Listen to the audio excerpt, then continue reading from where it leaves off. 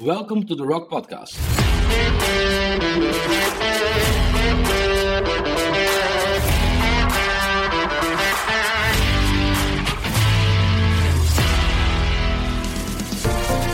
We believe this podcast is built on the rock and will teach and equip you for the works of ministry. We believe and trust God that the teachings will give you the keys to enter into a deeper revelation of the Word. We pray that the Holy Spirit will ignite an unstoppable fire in you and that it will transform you and every place you set your feet. Enjoy today's episode. Welkom bij deze nieuwe aflevering van de Rock Podcast. Mijn naam is Koelewijn en ik heb het voorrecht om deze week de aflevering voor u te mogen verzorgen. En in deze aflevering wil ik het hebben over gemeente zijn met elkaar. Wat houdt dat in? Hoe moeten we met elkaar omgaan? Ik denk dat er vaak veel misverstanden zijn in hoe we moeten omgaan met elkaar, waardoor het ook vaak eindigt met teleurstelling. En ik wil een aantal gedachten met jullie als luisteraars delen over gemeente zijn. En dit eigenlijk naar aanleiding over wat er de laatste weken bij ons in de gemeente gebeurde.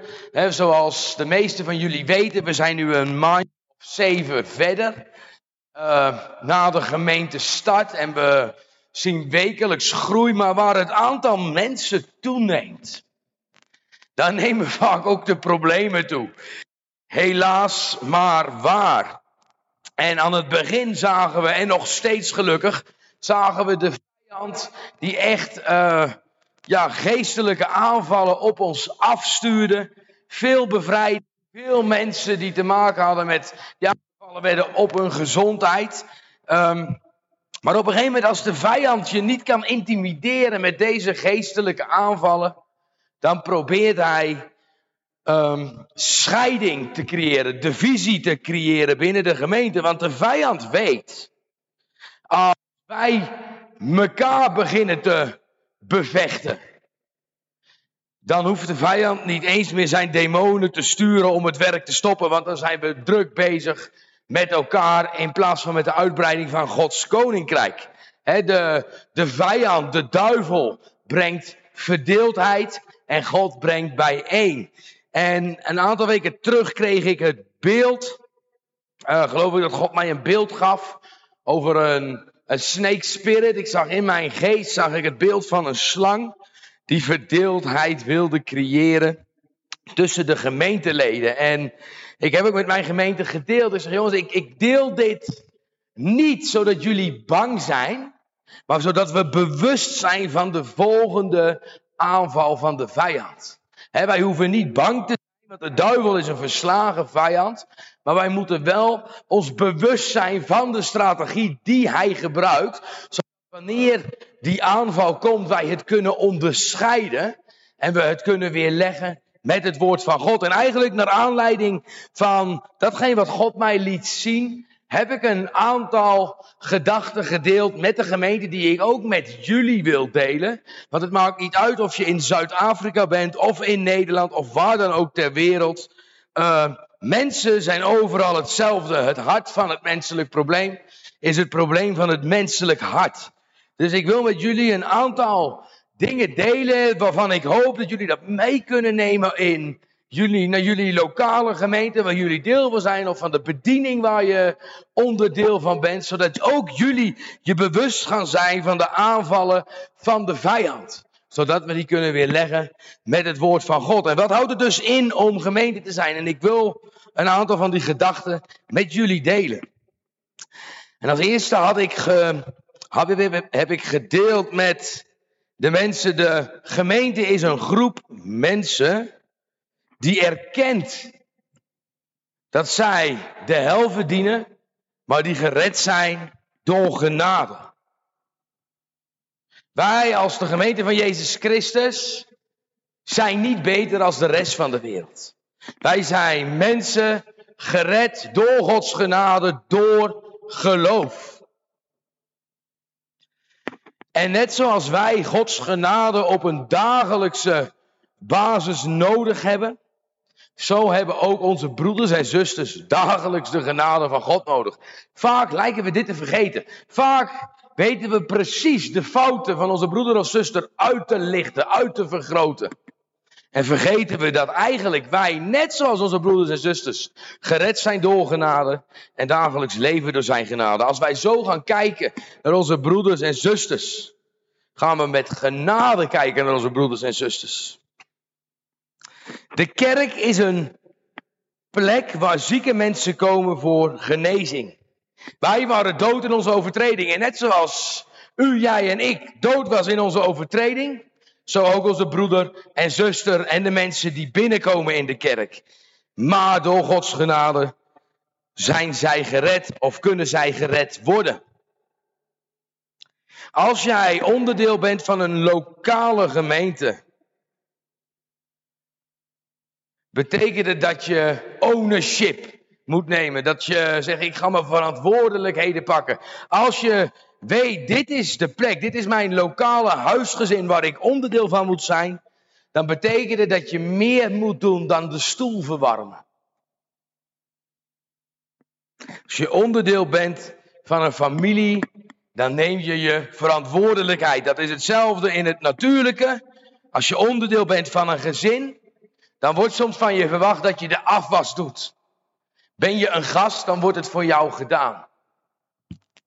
Wie ben jij in de gemeente waar jij wekelijks komt? Ben jij onderdeel van het gezin of ben jij een gast? Veel mensen stoppen wanneer zij moe zijn met hun activiteiten. Laat ik hem zo zeggen. Veel mensen beginnen ergens enthousiast aan als er een bediening begint of als er een kerk begint. Maar na verloop van tijd dan is het nieuwtje eraan, dus ik heb er geen zin meer in. Maar als jij onderdeel bent van de familie, dan kun je niet zomaar zeggen, ik stop ermee. Kun jij je voorstellen wat er gebeurt als een vader of moeder in het gezin zegt, jongens, ik ben vandaag moe. Dus vandaag even niks. Er zootjes zijn in het huis. Zo is ook de gemeente een geestelijk huis. En moeten wij onze verantwoordelijkheden nemen. De familie is niet compleet zonder jou.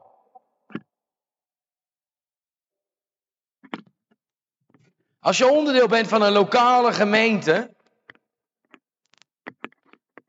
dan zeg ik altijd tegen de mensen die onderdeel zijn van mijn gemeente, jongens, als dit jouw familie is, dan verwacht ik van jou dat je aanwezig bent. Want het lichaam wordt ook vaak, of de gemeente, de lokale familie wordt vaak vergeleken met een lichaam. En de een is de hand, de ander is de voet. De ander is de mond, de ander is het oog. Kun je je voorstellen wat er gebeurt als de voet zegt, vandaag ben ik er niet, want ik ben moe, maar ik heb geen zin. Weet je hoe je een lichaam noemt zonder voet? Gehandicapt. En dat klinkt heel hard. Maar dit is in het natuurlijke zo, dus ook zo in het geestelijke. Als jij zegt, ik ben onderdeel van een lokale gemeente, dan is het gezin alleen compleet, dan is het lichaam alleen compleet als jij aanwezig bent. Elk onderdeel van het lichaam is even belangrijk. De spreker, de voorganger, degene die de mond is niet meer belangrijk dan degene die de koffie zet. Is niet meer belangrijk dan degene die de zieken bezoekt. Of degene die de bloemen wegbrengt van de kerk. Nogmaals, als de voeten er niet zijn, dan kunnen de voeten de mond nooit naar de plek brengen waar hij of zij moet spreken van Gods goedheid. Als de handen ontbreken om koffie te zetten, dan missen we een heel belangrijk onderdeel van gemeente zijn. En dat is familie zijn, fellowship hebben met elkaar. Niemand is belangrijker in het lichaam. Ja, we hebben verschillende functies gekregen. Maar allen zijn wij even belangrijk. En dan moet ik denken aan dat liedje van Ellie en Rikke. Dit is mijn hand en dat mijn voet. Ik heb ze allebei nodig. Sorry voor mijn zangkwaliteiten. Maar dit liedje is zo'n waarheid. Wij allen zijn even belangrijk in het lichaam. Wat ik deelde met mijn gemeente, en dat geldt ook voor elke andere gemeente, ook voor jullie luisteraars in Nederland. De voorganger, of de dominee, of je pastor, is net zoveel mens als dat jullie mens zijn.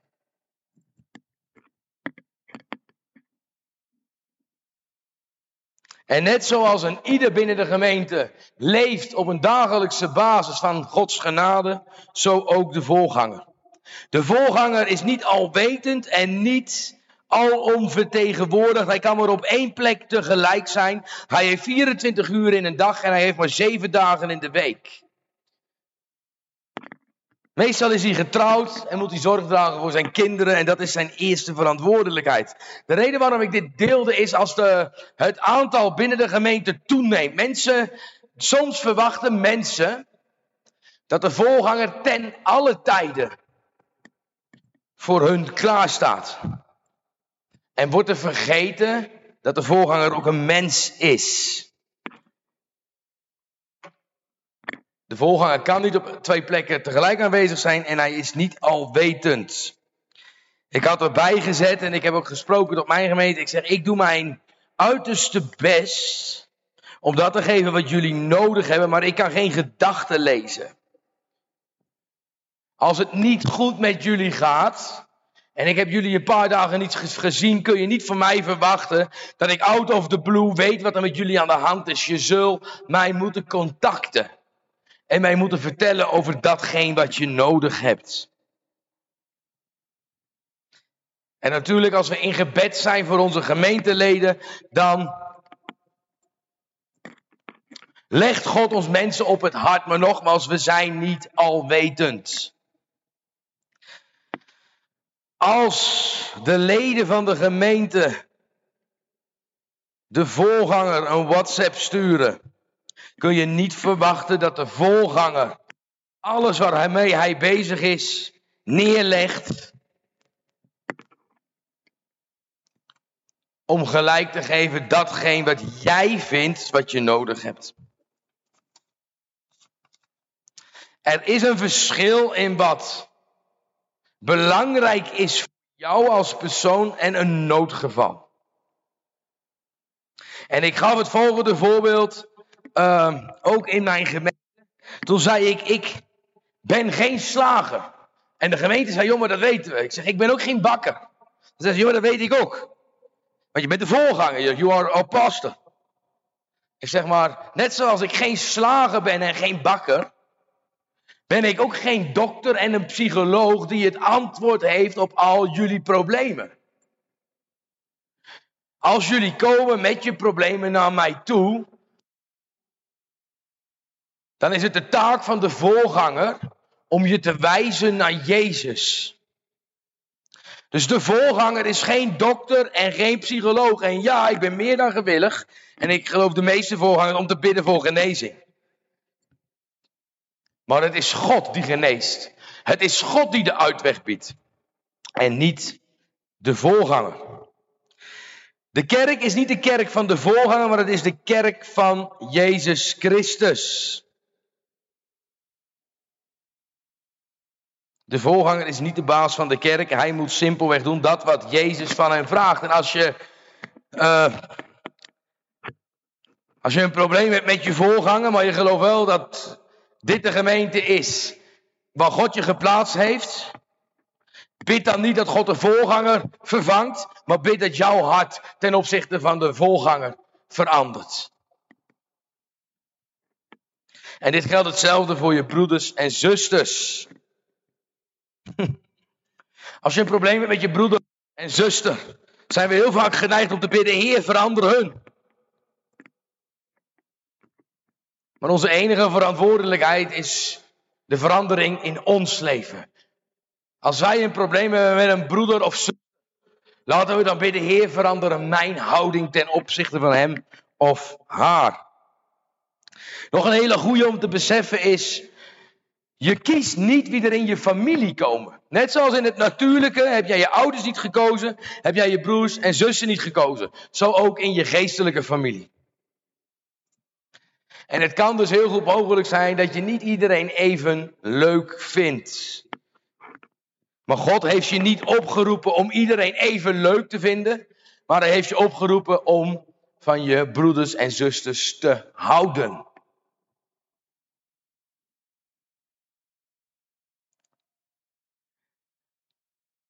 Als je een probleem hebt met je broer of zus binnen de gemeente, is dat geen reden om weg te blijven uit de gemeente. Ik heb vaak het excuus gehoord van ja, maar hij doet dit of zij doet dat. En daarom kom ik niet meer naar de kerk. Onzin. Dat is hetzelfde als je zou zeggen, ik ga niet naar de sportschool, want er zijn dikke mensen. Dan zeg je, ja, wat een raar voorbeeld. Want de dikke mensen gaan juist naar de sportschool om een getraind lichaam te krijgen. Zo ook geestelijk. Gebruik je broer of zus niet als excuus om niet meer te komen. Dat is nonsens.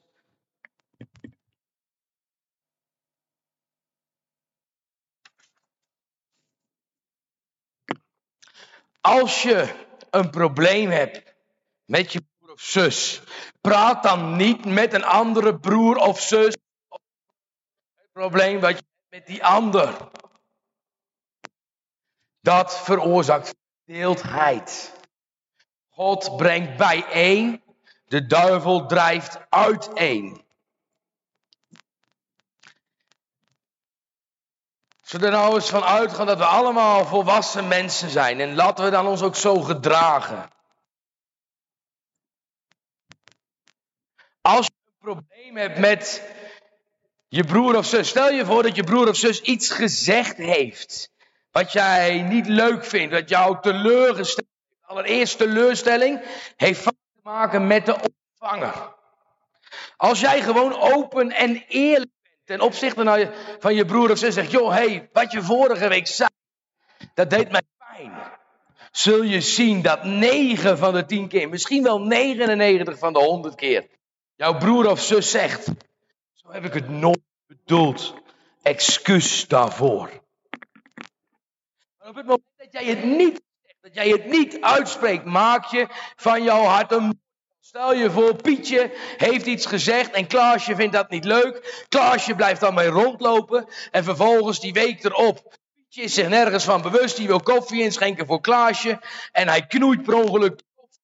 Dan zal Klaasje door de frustratie die Klaasje met zich mee dat zegt, zie je wel, zelfs ik kan er niet eens koffie inschenken. En dit is een heel extreem voorbeeld. Dit is wel wat er gebeurt in de gemeente van Jezus Christus. Doordat wij van onze hart een moordkuil maken. Maar alles wat als je deelt, dat heelt. En vaak als jij open en eerlijk bent, zul je zien dat je broer of zus het nooit zo bedoeld heeft.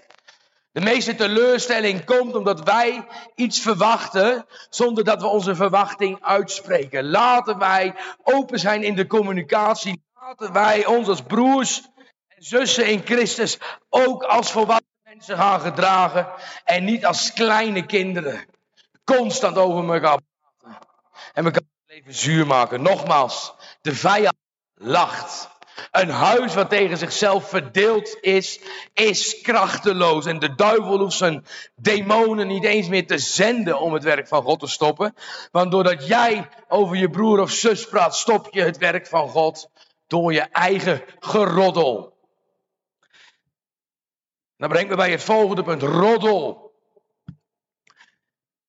Laster. Staat in hetzelfde rijtje als doodslag, dronkenschap, overspel. Vaak denken we, joh, maar het zal toch wel meevallen als ik dat zeg. Zo bedoel ik het niet. De volgende keer als je wil praten over je broer of zus, bedenk dan Dat als God spreekt over de mensen die het Koninkrijk van God niet zullen beërven. Nogmaals, het heeft niks te maken met je redding. Maar met je erfenis. Dat roddel in hetzelfde rijtje staat als overspel, dronkenschap, moord.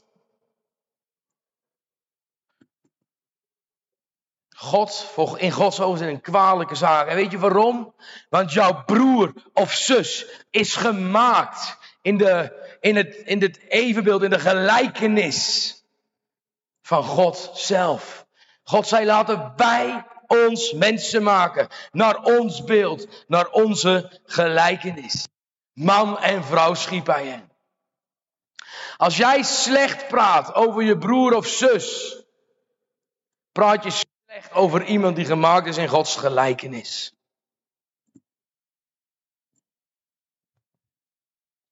Laten we naar onze broers en zus gaan kijken. Als mensen die net als onszelf gered zijn door genade. Die gemaakt zijn in Gods gelijkenis. Bijzonder mooi gemaakt, zoals we kunnen lezen in Psalm 139.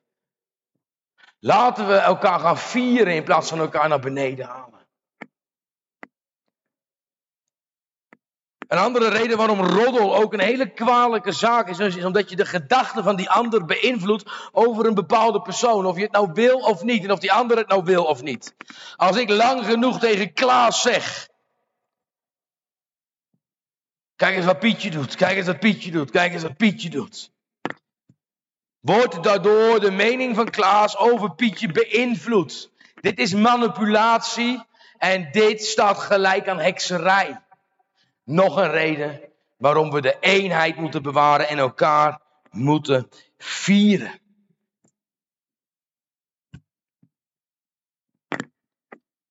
Ik zei het zo in mijn eigen gemeente. If you cannot speak encouraging words about your brother or sister, then shut up. Als je geen bemoedigend woord over iemand kan vertellen, kun je beter je kop houden.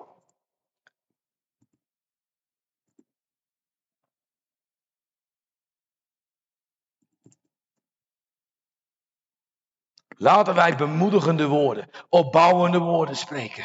Laten we de eenheid bewaren. Want alleen dan zijn we een krachtig wapen van God. Om het Koninkrijk van God uit te breiden. De gemeente is, het uitbreiden van het Koninkrijk van God is ook hetzelfde als een teamsport.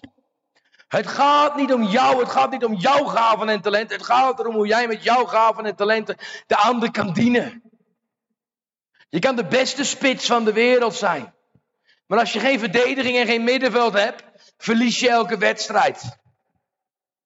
Maar samen, als je hetzelfde doel voor ogen hebt, dan maakt het niet eens uit, ook al ben je de underdog. Maar waar eenheid is en liefde, daar gebiedt de Heer zijn zegen. Waar een team dat in eenheid samenwerkt, een team dat het gemeenschappelijk doel voor ogen heeft, is in staat om grote successen te behalen. Wij als de kerk zijn bedoeld om de wereld te vertellen van Jezus Christus. Het gaat niet om ons. Het gaat om dat er nog een wereld in brand staat die het evangelie van Jezus Christus moet horen. Wij het niet doen, wie doet het dan wel? Laten we de handen in elkaar slaan. Laten we samenwerken. Laten we een team zijn. Laten we functioneren als een lichaam. Zodat de wereld ziet. Wauw, maar wat zij hebben, dat willen wij ook. Laten wij de wereld tot jaloersheid wekken. Nee, we zijn niet beter dan de wereld. Amazing grace, how sweet the sound that saved a wretch like me. I was lost, but now I'm found. I was blind, but now I see. Laten wij aan de wereld zien dat we niet beter zijn, maar dat we gered zijn door genade. Dat Jezus Christus is onze hoop. Zodat wij aantrekkelijk gaan zijn. En dat als het ware de aanwezigheid van God in ons midden zal zijn als een magneet. Die de mensen aantrekt, die de mensen hoop biedt. Ik geloof, dit is zoals God een lokale gemeente bedoeld heeft. Effectief. Krachtig. En één. Eén in hem. Amen. I'm talking about the church, yeah. I know she may look pretty, but man come back, she gon' look so pretty. She church. You might see her acting crazy, be patient with her though, cause she still God's baby. She church.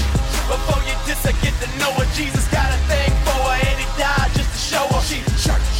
She ain't bricks and buildings, she's all of God's people, men, women, and children. We the church. We the church. We the church.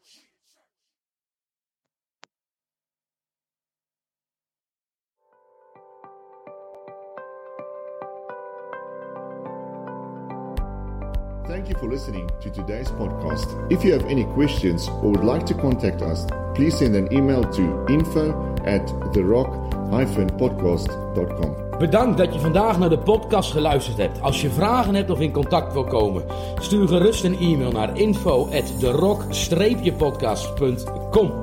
Dankie dat jy na vandag se potgooi geluister het. As jy enige vrae het of met ons wil kontak maak, stuur gerus 'n e-pos na info@therock-podcast.com. Vielen Dank, dass Sie sich den Podcast heute angehört haben. Wenn Sie Fragen haben oder Kontakt aufnehmen möchten, senden Sie bitte eine E-Mail an info@therock-podcast.com.